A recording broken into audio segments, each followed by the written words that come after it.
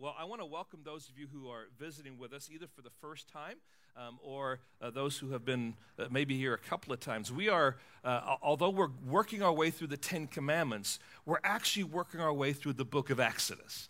And we have paused at the Ten Commandments, and rather than just kind of do one sermon on them, what an opportunity to pause and to see what God says about these foundational truths. And so I want to encourage you this morning to kind of come with us and jump in where we're at and understand that these commandments are not given in isolation. They are given at the beginning of the forming of a nation, and they're foundational to Judaism and even into our Christianity. God has established these things for us. And I love the song that we learned this morning that we sang because it's a reminder that none of us can keep these Ten Commandments. That might come as a shock to you, but we can't. You can't do it.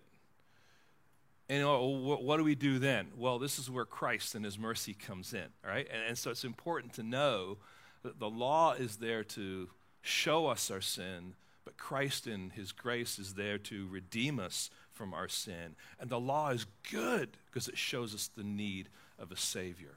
And so I just want to give that as a backdrop. This morning, I want to invite you to stand as we read God's Word together. We're going to read 3 sections of Scripture.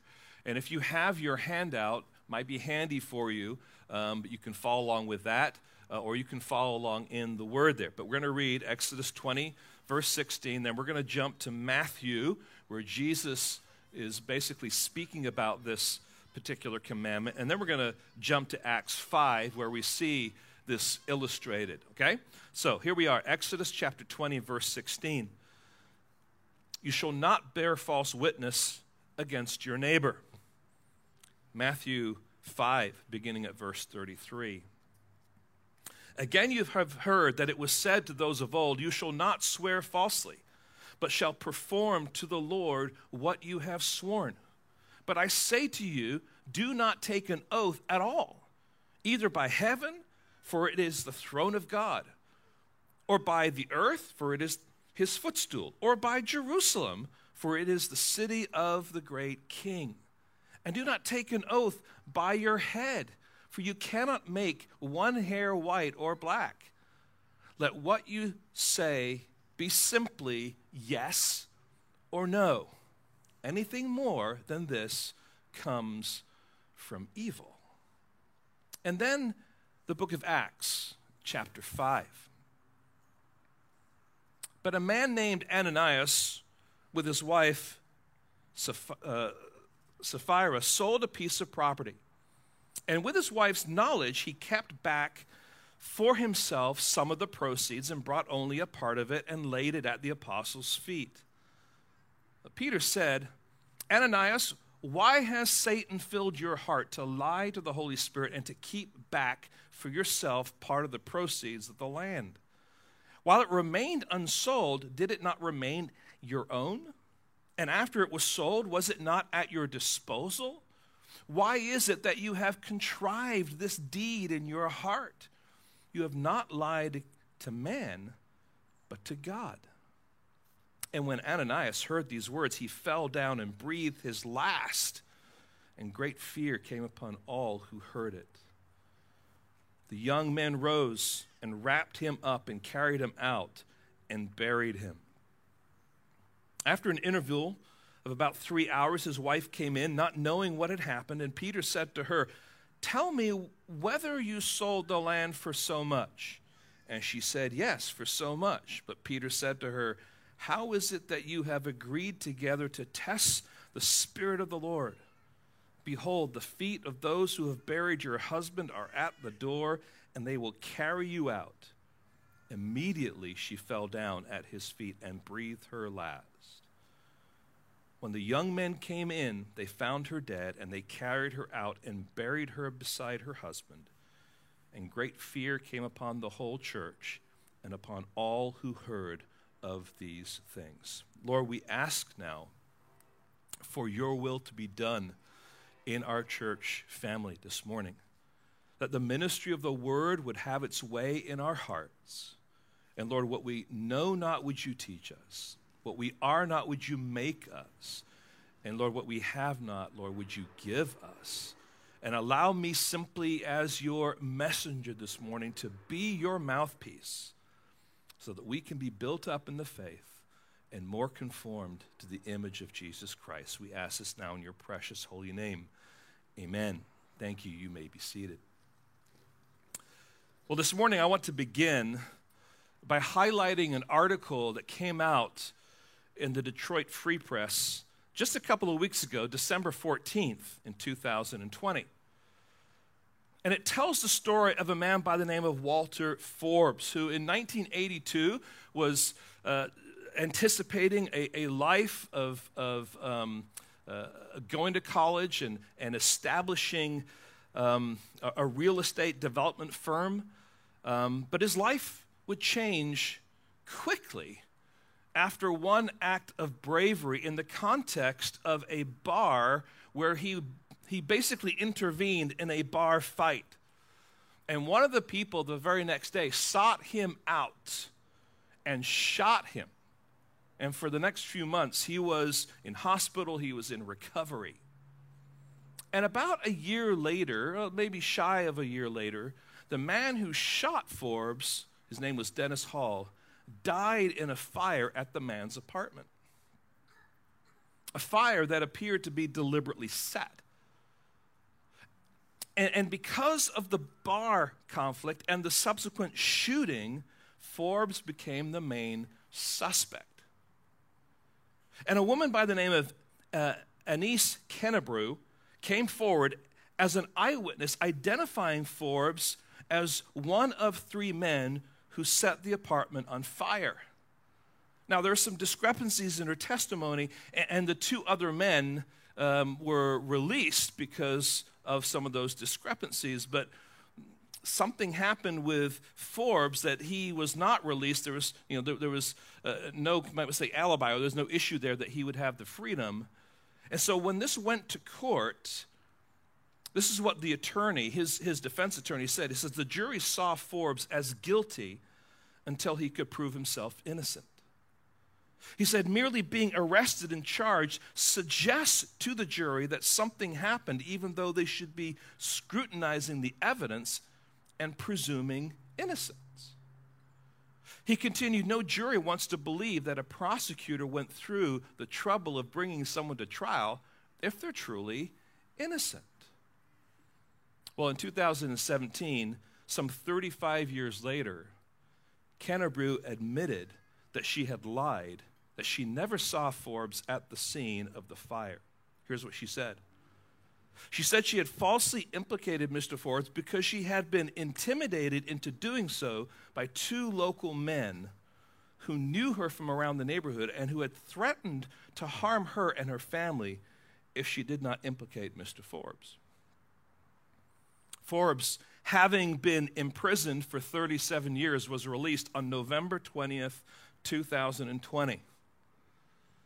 And after being exonerated, here's what he said.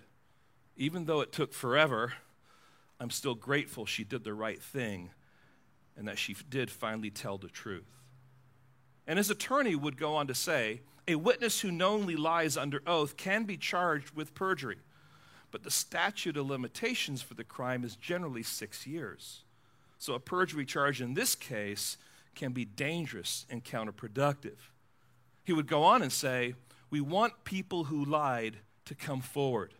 The community as a whole is harmed if lies remain hidden forever. Now, that last statement is powerful and is really critical. Let's boil this down then. Here is what we have in this story. A dead man, an innocent man, a false accusation, a false testimony, violent pressure on the one giving the false testimony, a ruined life, a man falsely imprisoned, a guilty conscience, exoneration, vindication. And you notice I'm not using a particular word there because there isn't justice. Because he's lost 37 years of his life. And in this world, that justice will not be realized Now, as it turned out, what they found out that this fire apartment was actually due to an arson for insurance money scheme by the owner. And two of the people that helped him in another place, in another county a couple of years later, admitted to him talking about how he did it in this particular case. But still, for Forbes, justice was not served. Now, you might want to blame the system, but friends, there must be a system. There has to be a system. And society must continue to work at refining the system where Lady Justice is truly serving the community, not just for the victims of the crimes, but for those who are falsely accused of them.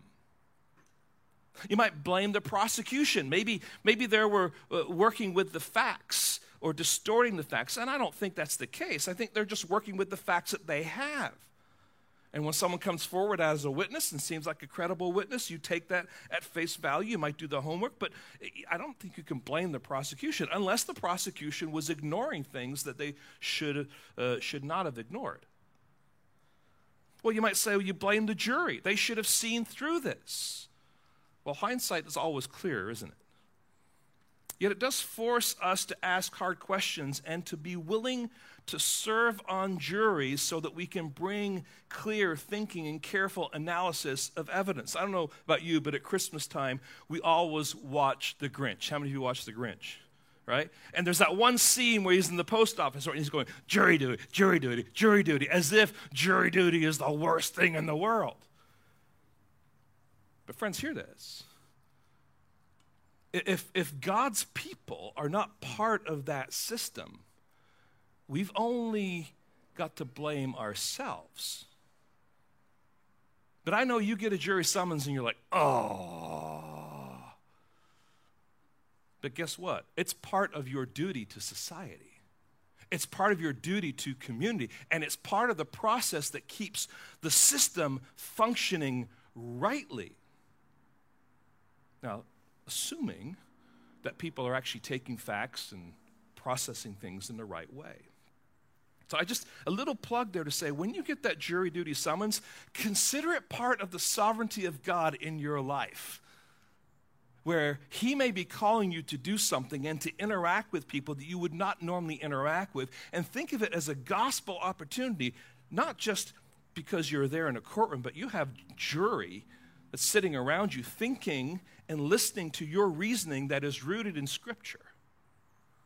And you're concerned about a person who is being put up for this particular crime. Well, you might blame the defendant. This often happens, for being in a bar.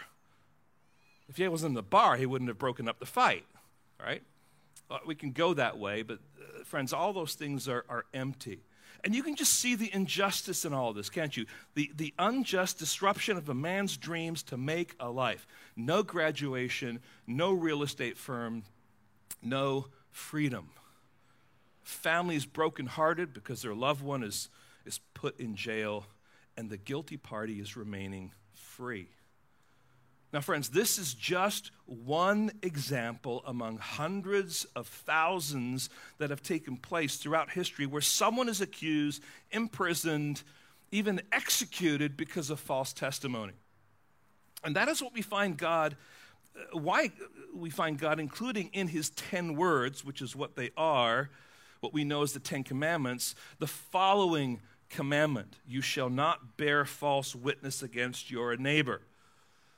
And the proposition here, and the theme then that we want to extrapolate out of that particular commandment and the implications throughout Scripture is this: the 9th commandment is a call for God's people to be committed to speak the truth for the sake of their fellow man. Let me say it again. The 9th commandment is a call for God's people to be committed to speak the truth for the sake of their fellow man. Your neighbor needs you to speak the truth. Society functions rightly when you speak the truth. And God here is saying that his people, especially his people, should be people who are committed to the truth.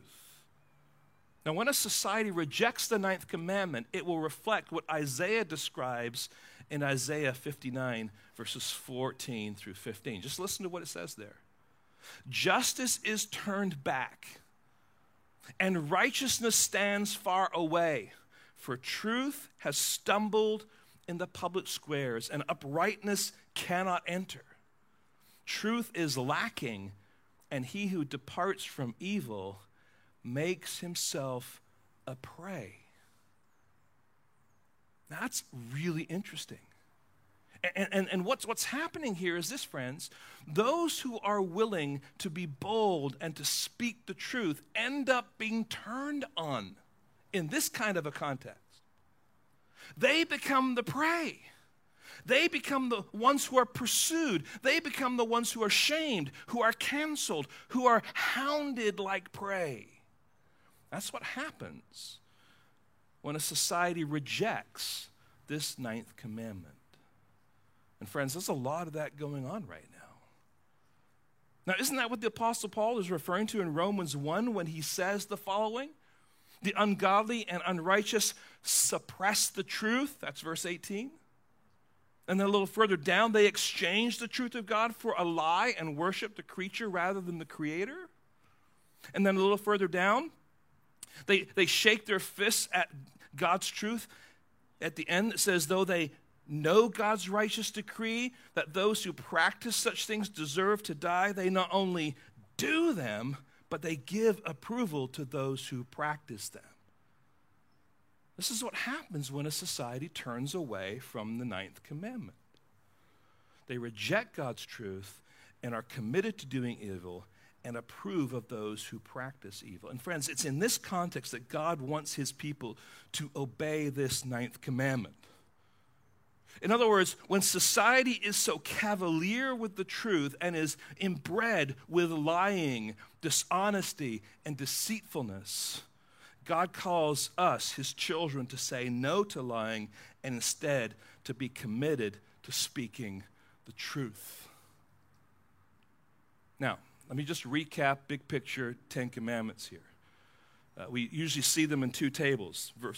Commandment 1 through 4 is, I would say, vertical, our relationship with God. Commandments 5 through 10 are horizontal. That's one of the ways of looking at it. Those are called the two tables of the law. And in fact, when Jesus is asked, what is the greatest commandment? He gives both tables. You love the Lord your God with all your heart, soul, mind, and strength, and love your neighbor as yourself. He's referring then to these two tables.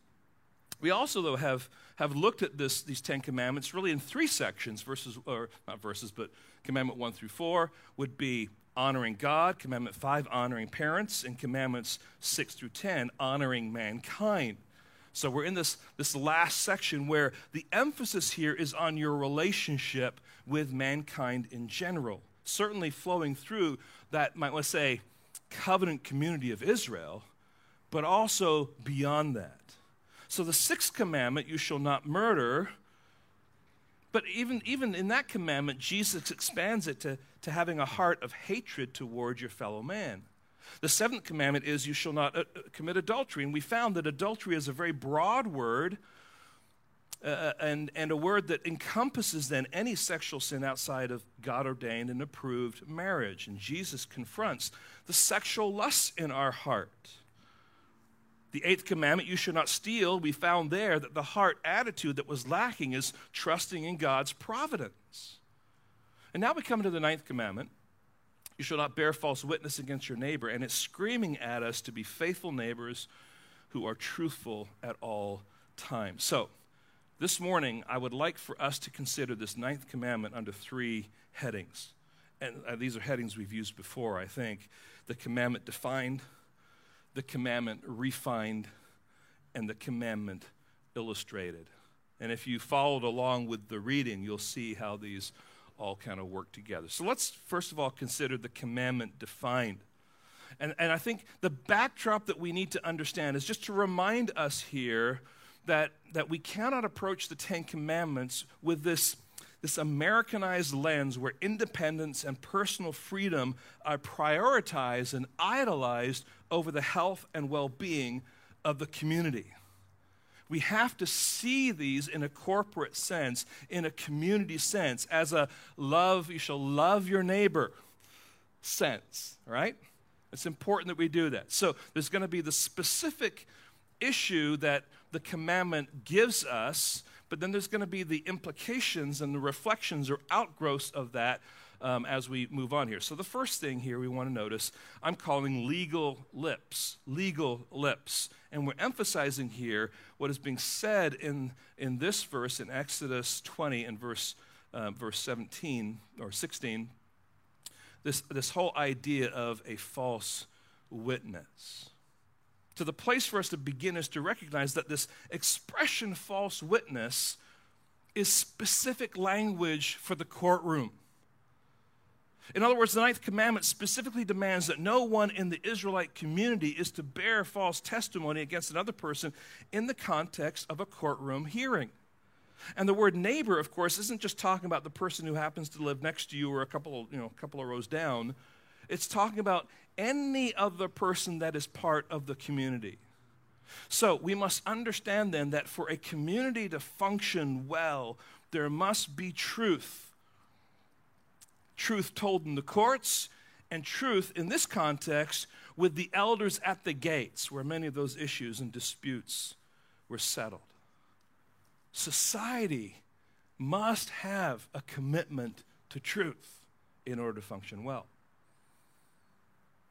And of course, what we find then under this whole idea of this false testimony, as we look in Deuteronomy in particular, which fleshes out the Ten Commandments, in particular we'll flesh out this one a little bit, there's three things that should be noted. First of all, there must be 2 or 3 witnesses in order for an accusation to be considered. And I would invite you to turn to Deuteronomy 19 and verse 15. And what we find here is that there's just has to be an assumption of innocence unless there are 2 or 3 witnesses. Let's just read it. Deuteronomy 19:15. A single witness shall not suffice against a person for any crime or for any wrong in connection with an offense that he has committed. Only on the evidence of 2 witnesses or of 3 witnesses shall a charge be established. Now that's just giving some clarity here, but it's also giving some criteria. Secondly, the accuser must throw the first stone. Deuteronomy 17:17. The hand of the witnesses shall be first against him to put him to death, and afterward the hand of all the people, so you shall purge the evil from your midst. Friends, this is a safeguard. It's one thing to accuse someone, it's quite another thing to put someone to death and to cast that first stone. And of course, you're hearing the words of Jesus, right, aren't you, in the Gospels? So there must be 2 or 3 witnesses. The accuser must throw the first stone. And here's the third thing.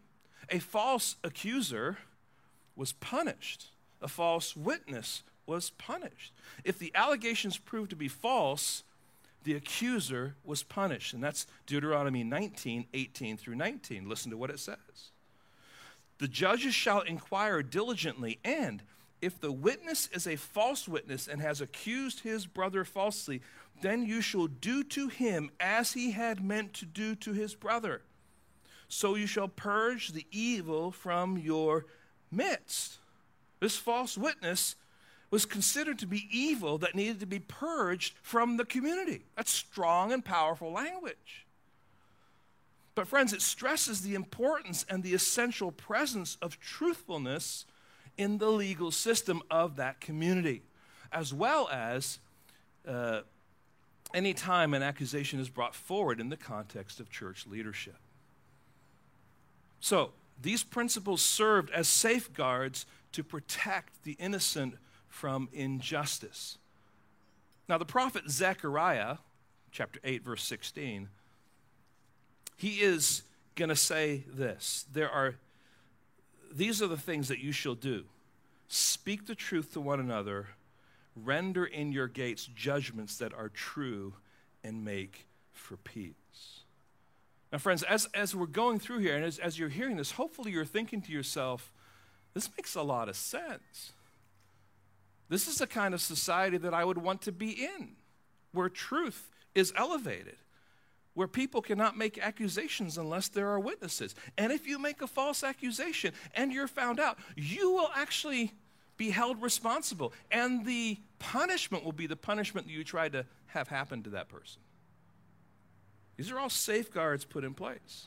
Now, what's interesting is that we also find the same language and principles mentioned in the New Testament, in particular, as it relates to an elder. 1 Timothy chapter 5, verse 19. Do not admit a charge against an elder except on the evidence of 2 or 3 witnesses. And friends, these principles are foundational to the principles that guide our justice system, because where there is no truth, there can be no justice. See, justice isn't just a mob of people demanding something. Justice comes as a result of truth. No matter what side of the political aisle or wherever you're on, truth has to be the measurement that brings about justice.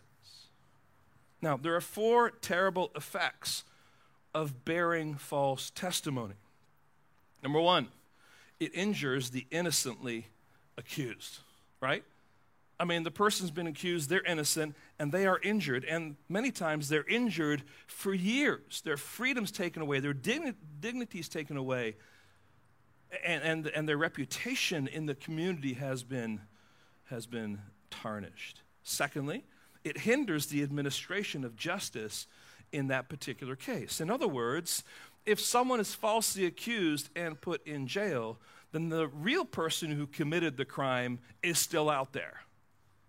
And justice actually has not been realized, and you've hindered the process of justice because you've given false testimony. So it hinders the administration of justice in that particular case. Number 3, it undermines public confidence in the judicial system, right? When we don't see proper justice meted out to those who deserve it, the confidence and integrity of the judicial system is undermined. And 4, it leads to a deeply troubled society as a whole. When society loses its confidence in the just and equal administration of justice through the court system, there will be big problems for that society. And friends, we're seeing that bubble in our society. And unfortunately, we cannot ignore some of the truthfulness that's come out about injustice that has taken place through the years. And by this, I don't necessarily mean racial injustice. I'm just talking about the system at times where we've got to get someone. We've just got to find someone to pin this on and move on. And the people that suffer are the ones that are found and used to bring about, might want to say, a political end or to bring about that solution. At the heart, however, is the commitment to truth among all parties. That must be essential. So friends, this is the primary focus of what God is saying in this commandment. As God's children, we are to be truthful people, especially in the area of the legal system. If we're called upon to be a witness in a trial, we are duty-bound to tell the truth, no matter how difficult or damaging it might be. That's our responsibility. So the only place where a person can truly bear a false witness against his neighbor is in the courtroom context. But as we've already seen, as we've looked through the other commandments that forbid, they typically forbid, you might want to say, the most extreme form of that particular sin. So murder is the worst kind of hatred, right? Adultery is the most destructive kind of sexual sin, etc. And here we see that the 9th commandment presents for us the worst kind of lie. Just think about it, friends. One that condemns a man or a woman for a crime that he or she did not commit.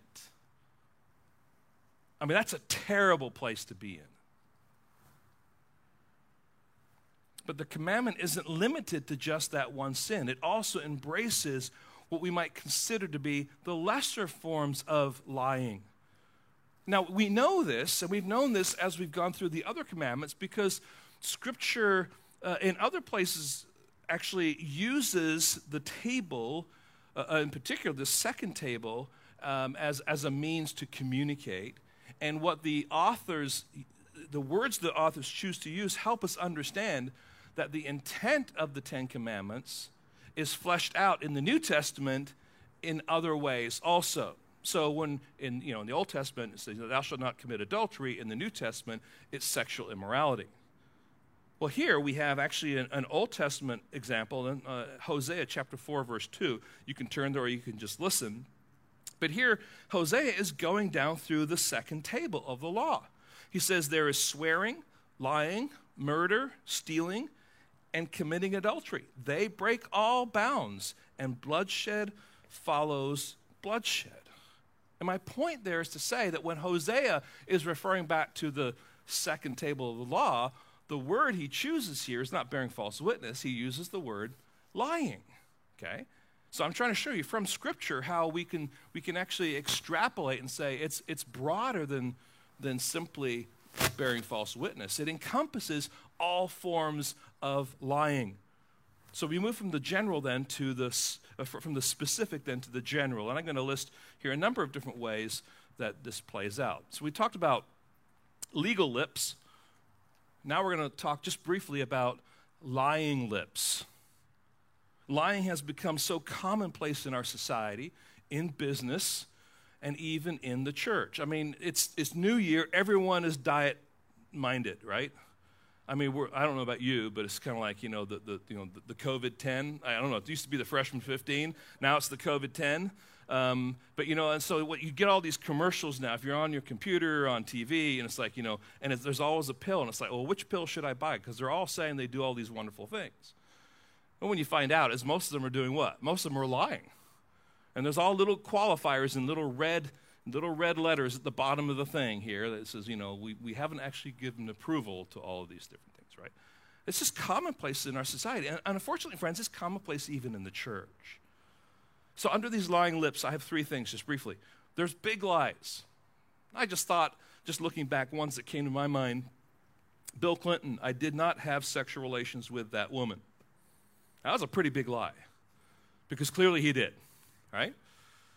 James W. Johnson, CEO of Reynolds, told a congressional committee, cigarette smoking is no more addictive than coffee, tea, or Twinkies. Now, I don't have a Twinkies addiction. I might have a coffee or tea addiction, but it's not like smoking. I can tell you that. Joseph Stalin, speaking to Western reporters, said, there is no famine or actual starvation, nor is there likely to be, when he was responding to accusations about what we now know to be the forced hunger famine that deliberately starved between 7 to 10 million Ukrainian farmers. I mean, we're talking big lies. There's a whole bunch of big lies that we could come up with as examples. But we're living in a world where lies are commonplace, but they should not be commonplace among those whose lives have been radically changed by the gospel. So there's big lies. There's little lies. This week I read about a well-known college football coach who was offered the prestigious position to coach the Notre Dame football team.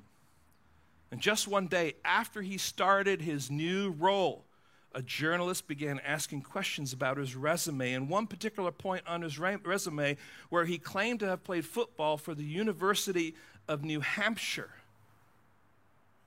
It was just a small lie that he added to his resume to beef it up a little bit that came back to bite him. It cost him his job, and it cost him his reputation. Big lies, little lies. Elastic lies. And I have two of them here. Flattery. Right? Gossip is spreading falsehoods behind a person's back, and we're going to get to that. But flattery is saying falsehoods to a person's face. I've heard some wise counsel about flattery. It says flattery is like perfume. You sniff it, but you don't swallow it. Don't go home and try to swallow perfume. Or maybe you should, so you can get the point here. It smells good, but it tastes heralded. Be careful with it. And flattery is almost always superficial, and it's ultimately seeking to promote the person who is giving the flattery. So it's flattery. Then there's exaggeration. We're going to spend a really long time on this one. Right? It's a joke. Okay. When the truth is exaggerated, we distort the truth. Right? The fish I caught was this big. I stood in line at the DMV for 4 hours. Actually, it was 1.5, but it felt like 4 hours, right? This is the kind of way we use exaggeration. But sometimes we can really use it and actually want people to think that's true. Pastor, that is the best sermon I've heard anyone preach. Well, then clearly you're not listening to any good preachers. But you see, this is all exaggeration, and it can also be flattery. But these are elastic lies. We just, in the preaching world, we call it evangelistic elasticity. You just kind of stretch the truth to make it work for a sermon, right? It's like, you got to be careful of that. I have to be careful of that. But in the world, when we interact with each other, we need to be people who are speaking the truth and not claiming something that isn't true. You think that somehow, I'm thinking in the context of a pastor, you think somehow God's work and gospel is going to go out with more power because I've somehow exaggerated the truth? No, it's going to hinder it, right? As if I can do anything to hinder it. God's sovereign, he'll do what he wants. But the point is, I don't need to exaggerate. I just need to do what God wants me to do, and that is to speak the truth, right? Lying lips. The third thing maybe on this list then, legal lips, lying lips, loose lips. And here we're talking about gossip. Gossip. Gossip is passing along a true report or rumor about someone when you don't have permission. It can be true, it can be false, but the thing is sometimes we think, well, it's true, therefore it's not gossip. No, it's still gossip even if it's true, but you don't have the permission, you don't have the freedom, you don't have the right to actually spread that information. So what you may know to be true, you don't have permission to share, right? So for example, you may know that someone is struggling with alcohol, or that they lost their job, or that they're struggling with pornography. But you need to ask yourself, is it necessary for me to pass this information along? It may be true, but should I share it? And the problem is, friends, that people love secrets, and sometimes people love to have the secrets to share, right? And you must remember that it's wrong not just to gossip, but it's just as wrong to listen to gossip. And we might actually do a good job of not gossiping, but we may do a bad job of not listening to gossip. Because you got to think, where is this going? What is this person saying? Proverbs 18, verse 8 says this: the words of a whisperer are like delicious morsels. They go down into the inner parts of the body. Right? That's the idea. That was good stuff. Can you give me a little bit more, right? So gossip is spreading untruths or truths about someone that you have no authority or business sharing with others, and it undermines their reputation. So friends, we must break the gossip chain. Proverbs 17, verse 9 says this: whoever covers an offense seeks love, but he who repeats a matter separates close friends. Now, the idea of covering an offense is not saying covering it up so no one knows about it. It's saying this is private, this is personal. This is not something that needs to be spread about. You're protecting someone in love, biblically, rightly. This is not somehow misusing the covering, all right? But whoever covers an offense seeks love. You're loving someone by not gossiping. Now, one writer rightly reminds us, it would be difficult to estimate how many friendships are broken, how many reputations are ruined, and the peace of how many homes destroyed through careless gossip, often indulged in for the lack of something better to do. In our shelter-at-home context, where we're running out of Netflix things to binge on, we might actually begin to be loose with our lips in this particular context, begin to talk about things and share things that maybe we shouldn't. And so William Norris writing this poetry, I remember it from years ago. If your lips would keep from slips 5 things, observe with care to whom you speak, of whom you speak, and how, and when, and where. It's helpful because it's mindful of the different ways that we can actually offend when we gossip. So loose lips. So legal lips, lying lips, loose lips, lethal lips. We're moving from gossip now to slander. Slander takes gossip one step further. It's a deliberate passing on of what is false. It seeks to undermine a person's reputation. And friends, reputations are important. The scripture says a good name is more desirable than riches. To be esteemed is better than silver or gold. But one problem with slander and gossip is that it tries to steal this treasure, this gold, these riches. It undermines, it wants to strip it away. And when we engage in slander, we defame others and we seek to exalt ourselves. And slander, friends, is often stirred by hatred, jealousy, fear, selfishness. And friends, it is a serious sin. And that's why the Apostle Peter, in the context of encouraging his readers in 1 Peter 1:22, he says this, love one another deeply from the heart. Well, that's just saying what the second table is saying. But he goes on to charge them, rid yourselves of all malice and deceit, hypocrisy, envy, and slander of every kind, which means there's a variety of ways this can happen. The Apostle Paul gives the following counsel to the Ephesian church, chapter 4, verse 31 and 32. Let all bitterness and wrath and anger and clamor and slander be put away from you, along with all malice. And by the way, the tenses of the verbs here, the way this is constructed is saying, these things you don't think about. These just flow out of the heart. But, verse 32, be kind to one another, tenderhearted, forgiving one another. That takes work. That takes thought. These other things, they just flow out of hearts that are unrestrained. So we have lethal lips. And then finally, we have technical lips. I know, it doesn't begin with L. It ruins the whole thing. But I was actually debating about this, and I thought, this is actually something that's come up. And it's worth at least identifying it in the context of this big overarching umbrella of lying. Sometimes in our desire to defend ourselves, we can seek relief from the guilt of our lying lips through some form of technicality. Let me give you a couple of examples. Son, did you clean your room? Yes, Dad, I cleaned my room. And then the father goes in to inspect the room, and there's clothes on the floor, the bed isn't made, there's mugs and bowls and spoons and forks on the desk. And no, I'm not talking about Adam. It's okay, I know, probably thinking that. But here's the response. Son, you didn't clean your room. And the son says, well, you didn't see it before I cleaned it. It was far worse than what it is now. So technically, I cleaned my room. See, it's that technical thing that has become somewhat even in vogue today. I'm going to use the technicality to say, well, I actually wasn't lying. Or put it another way. Parents asking a daughter, did you do your homework? And the daughter says, well, yes, I did my homework. And then you find out the homework wasn't completed.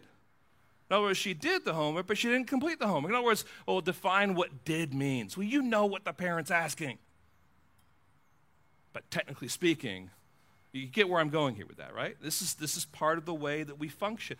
Friend, that's all lying. And the 9th commandment is speaking to all of these. So certainly about bearing false witness, but it's speaking to this habit that society has, that we have, that our hearts have, to not speak the truth, to be deceptive, to fudge, to not be honest with people. So friends, that is the commandment defined. Now we want to move to Matthew chapter 5. And in Matthew chapter 5, we want to see the commandment refined. Here's Jesus, and this is his exposition of this 9th commandment. He's seeking to refine the commandment by taking it deeper. He's taking it to the heart level. He is not saying that taking an oath is a bad thing. Jesus took oaths when he was in the upper room. He promised his disciples that I'm never going to sit down with you and eat this supper until we're eating the marriage feast of the Lamb together. It was a pledge to his people that he was going to be faithful until he brought them to glory. But what Jesus is doing here is he's criticizing the Pharisees. And I'll just be really brief here. He's criticizing two things in particular. One of them is that the Pharisees had encouraged this multiplication of oaths. That's why in the text here, he talks here about, he says, you know, you're swearing by the throne of God, or you're swearing by Jerusalem, or you're swearing by your head. Right? So what's going on here? Well, there was this habit then of saying, well, here's what I'm going to do for you, or here's the agreement, and I swear that I'm going to fulfill that based on the city of Jerusalem, or based on my head. I'm not exactly sure what they were meaning by that I would lose my head if I didn't follow through. But they had a multiplication of oaths that became part of the culture of Judaism at that time, distorting then what this ninth commandment is all about. Secondly, the Pharisees seemed to be making loopholes. You could not go back on an oath that you made in the name of God. But if you swore on your head, that's a lesser oath, and so you can go back on that. And so what is it that Jesus says? Well, he's not saying don't ever make oaths. His point is don't ever use God's name in an oath with subterfuge, and that's a word that simply means as a way to evade a rule or to escape a consequence. Let me put it a little bit differently here. He says, always tell the truth. When you say yes, because your heart character before God and because of your fellow men, what you mean, when you say yes, you mean what? Yes. When you say no, because of the character in your heart, when you say no, you mean no. And here's the strong bullet point. We don't need to be adding any kind of oath to confirm the truthfulness of what we're saying. See, this is where oaths come from. Hey, Ed, I'm going to give you $100. And you know what? And if I don't give you $100, I promise I'm going to do that on my mother's grave, right? What does my mother's grave have to do with it? Nothing. As if somehow that guarantees it. Well, what happens if I don't give you $100? Well, you go to my mother's grave and you tear it up? I don't know. But these are the things we do, and what happens is we're moving away from actually letting our yes be yes and our no being no. So our word must be our bond. People must expect that when we say yes, we actually mean yes. Now let's read verse 37. One more time, but with great care. Let what you say be simply yes or no. Anything more than this comes from what? Evil. What Jesus reveals is there's two categories of speech. Our speech either reflects the lordship of Christ in our lives or it reflects evil. If you have to add something to your yes for people to actually believe that you're going to follow through, then guess what? There's something more at issue with your character. You need to get to the place where your yes means yes and your no means no. So these are what I'm calling truth in the heart. Secondly, there's attitudes of the heart. I want to kind of talk about now 4 attitudes of the heart that summarize the heart orientation necessary to be faithful and to uphold his 9th commandment. Number 1, love. And I get this simply because this is what the second table is all about, right? You should love your neighbor as yourself. All of these are supposed to be carried out with a heart of love for your neighbor. So you have to ask yourself the question, in the words I'm about to speak, am I truly showing love to my neighbor? Love. Attitude of the heart. Second attitude of the heart. Loyalty. Loyalty. Now, it's not necessarily a biblical word, but I think the idea behind it is there. This is a loyalty both to God and to your community. That can be your spouse in the oneness of marriage. That can be your family community. It can be loyalty to your church family, locally, regionally, globally. And it can be a loyalty that spreads to your neighbors and to your physical community in which you live. And we're not talking here about blind loyalty, but a gospel or biblical loyalty that's willing to both speak the truth in love as well as restore the repentant sinner. So to be loyal is when you have to speak the truth in love, you know what, you do it, and you do it in the way that honors God. Why? Because you care about those people. But that's an attitude of the heart that fleshes out in practice. Blind loyalty seeks loyalty no matter what, even if it's sinful. And that's certainly not what we're after here. So, love, loyalty. The third one, honesty. Honesty is a disposition of the heart that seeks to speak the truth in the right way at the appropriate time and with genuine care and concern. Let me say that again. Honesty is a disposition of the heart that seeks to speak the truth in the right way at the appropriate time and with genuine care and concern. It seeks fairness and weighs each situation with integrity. Now, more recently, people have tended to just blurt out what they're thinking or what's on their mind without regard for the content, the context, or the people to whom they're speaking. And after the damage is done, they say, well, I was just being honest. Now, friends, that's not honesty. That's actually what's happening there is you're being selfish and you're being hurtful under the mirage of honesty. God calls us to be careful in how we speak, to speak the truth in love, to be mindful, not just to blur it out because I was thinking it. So, love, loyalty, honesty. Here's the fourth one, integrity. Now, integrity obviously is very similar to honesty in many ways, but integrity is the heart attitude that seeks to rightly maintain a trustworthy reputation. Do you want to be a person of integrity? Do you want people to know you as a person who has integrity so that when they come to you with something, when they come to you with a prayer request, when they come to you with an issue, they come to you with a struggle, that in their mind they know that you are going to be someone who is going to be trustworthy. You're someone who's going to be loving. You're going to seek their well-being. Of course, the opposite might be understood as being dishonest, unjust, self-serving, a hypocrite, right? Whereas a person with integrity is committed to truth and committed to interacting with that truth for the sake of his neighbor. And friends, the list here is not exhaustive. I give you those to say, here are some responses to the failures that we have when it comes to seeking to keep the ninth commandment. We might add in the list of what Paul says in Philippians 4.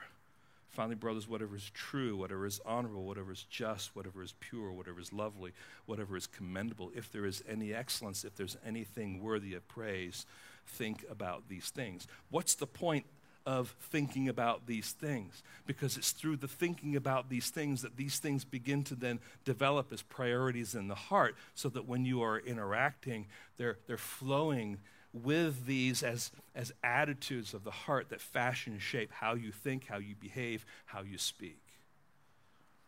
So that's the commandment refined, just twisting it a little bit more and driving it more home. It's not just, well, did you speak truth in the court setting, but are you a person of integrity? Are you a person who is honest? Are you the kind of person who loves people? Are you the kind of person who's truly loyal? And now the commandment illustrated. We come to a story that I think we know, we've read before. We're always shocked when we come to it. It seems a little bit over the top, I think, for many of us, especially in our context. And of course, that's the account of the husband and wife, Ananias and Sapphira. And it comes on the heels, friends, of a summary of what was happening with the newly established church in Jerusalem. In Acts chapter 4, verse 32 and following, here we have the stage being set. Let me just read through this and make sure that we understand what's happening. It says, now the full number of those who believed were of one heart and soul, and no one said that any one of the things belonged to him was his own, but they had everything in common. And with great power, the apostles are giving their testimony to the resurrection of the Lord Jesus, and great grace was upon them all. There was not a needy person among them, for as many as were owners of lands or houses sold them and brought the proceeds of what was sold and laid it at the apostles' feet, and it was distributed to each as any had need. So this is general kind of coming together as a community, which wasn't there before. We have to recognize this. This is the church being established. This is them coming together. This is them leaning on each other and helping one another. And then in verse 36, we find a specific example. Thus, Joseph, who was also called by the apostles Barnabas, which means the son of encouragement, a Levite, a native of Cyprus, sold a field that belonged to him and brought the money and laid it at the apostles' feet. I mean, it's just amazing stuff here. And then in verse 1 of chapter 5, we find these words. But a man named Ananias with his wife Sapphira sold a piece of property, and with his wife's knowledge kept back for himself some of the proceeds and brought only a part of it and laid it at the apostles' feet. So they sold their property, and instead of giving all of it, they held something back, but misrepresented themselves by seemingly giving everything to the apostles and ultimately for the needs of the church. Now, if this happened today in the context of much of the church today, people would say, what's the big deal? They're still giving a huge chunk of change. Be thankful for what you're getting. We have a building campaign that needs money, and you're getting your feathers ruffled about only getting 90% of the proceeds from their home rather than 100%. But friends, God is more concerned about what is going on in our hearts, and that's been a theme as we've been studying these 10 Commandments, which we've already addressed. When it comes down to it, friends, this story isn't really about money at all. Money is simply the mechanism that reveals the sin in their hearts. It is the lying and misrepresentation that God is concerned about. And please understand this, Ananias and Sapphira were under no obligation to sell their property. And they were under no obligation to give their proceeds to the church. In fact, they did it willingly as stewards. I mean, that's the context here. In fact, they could have given half of the proceeds and God would have accepted it. But it's the way that they gave it, and it's the misrepresentation of their giving that really is the issue. And so this is what Peter says to Ananias. Ananias, why has Satan filled your heart to lie to the Holy Spirit and to keep back for yourself part of the proceeds of the land? A little later on, he says, you have not lied to man, but to God. Let me just summarize just 3 things from this whole story. It's important that we recognize, first of all, they had committed sin. It wasn't a mistake. It wasn't an error. It wasn't a miscalculation. Their sin wasn't stealing or covetousness, but lying and deception. Secondly, their sin came from an infected heart, a heart infected by the poison of Satan's deception. We know that by virtue of what Peter is saying here. Remember, he is the father of lies, a liar from the very beginning. And friends, ultimately they sinned against God. That's the third thing. They sinned against Peter, certainly. They sinned against the community, yes. But that paled in comparison with the fact that their sin was waged against God. And here's the point. Lying and deception are both serious sins in God's eyes. Now, what happened to both of them? Well, at each encounter that they had with Peter, first Ananias, then Sapphira 3 hours later, as soon as they were confronted and they answered, they dropped dead and they were dragged out. And the fourth thing here is how did this affect the church? It says in verse 11, and great fear came upon the whole church and upon all who heard of these things. Well, no kidding. I mean, in our eyes, it's like, it seems a little over the top. Now just think about it, friends. Ananias and Sapphira were an active couple in the early church. Probably they shared food and fellowship with the people that were part of that church. They probably sang songs in worship of Christ, which is what the church did. They probably listened to the word of God being preached and likely knelt down in prayer with their fellow believers. But on this day, their hearts are exposed and they receive God's judgment. Now, friends, that's a sobering thought, isn't it? What happened to Ananias and Sapphira is a preview of the judgment to come. Now, friends, the people were afraid because they knew that their hearts were sinful too. They were people who lied. They were people who deceived. They were people who gossiped and slandered, and take the list down. If God killed people for the lie of misrepresentation, then they deserve to die too. It's not surprising that they were fearful. Now, friends, hear this. It is only by God's grace that we are not placed under God's judgment. But it's also a reminder of the incomprehensible weight of sin and judgment poured out on Christ on the cross to pay for our sins. God hasn't struck you and me dead because he has already exercised his wrath for your sin on the shoulders of Christ on the cross. Now hear this. If we are horrified by God's dealing with Ananias and Sapphira, then we should be horrified with the wrath poured out on Christ, his son. And we should be horrified that we are not so horrified by the cross as we should be.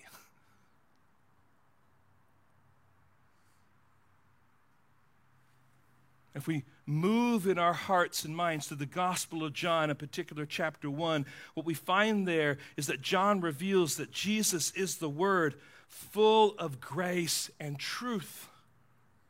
And he says in chapter 1, verse 17, "For the law was given through Moses, and grace and truth came through Jesus Christ." So it's the law that confronts, exposes, and condemns. It's Christ who brings truth and grace to restore us to him. And later, Jesus would say in the Gospel of John, "You will know the truth, and the truth will set you free." Now, friends, you just see how this theme is weaving its way through Scripture and is arriving here at Christ. Yes, we sin. Yes, we fail with the 9th commandment, and we should recognize that. And the reality as we bring this to a close, friends, is not to ask the question, am I guilty of violating the 9th commandment to not bear false witness against my neighbor? Because you and I are guilty. We are guilty. Everyone here. So the question is twofold. Number one, has the truth of the gospel set you free? Friends, this is a call for conversion. It's a call to let go of the things that you're holding on to that give you hope and to trust fully in what Jesus Christ has done for you on the cross. You are guilty, but Jesus takes your guilt and bears the judgment that you deserve. And friends, it is a weight of judgment. I mean, if Ananias and Sapphira are judged because of a misrepresentation lie, think of all the sins you've committed.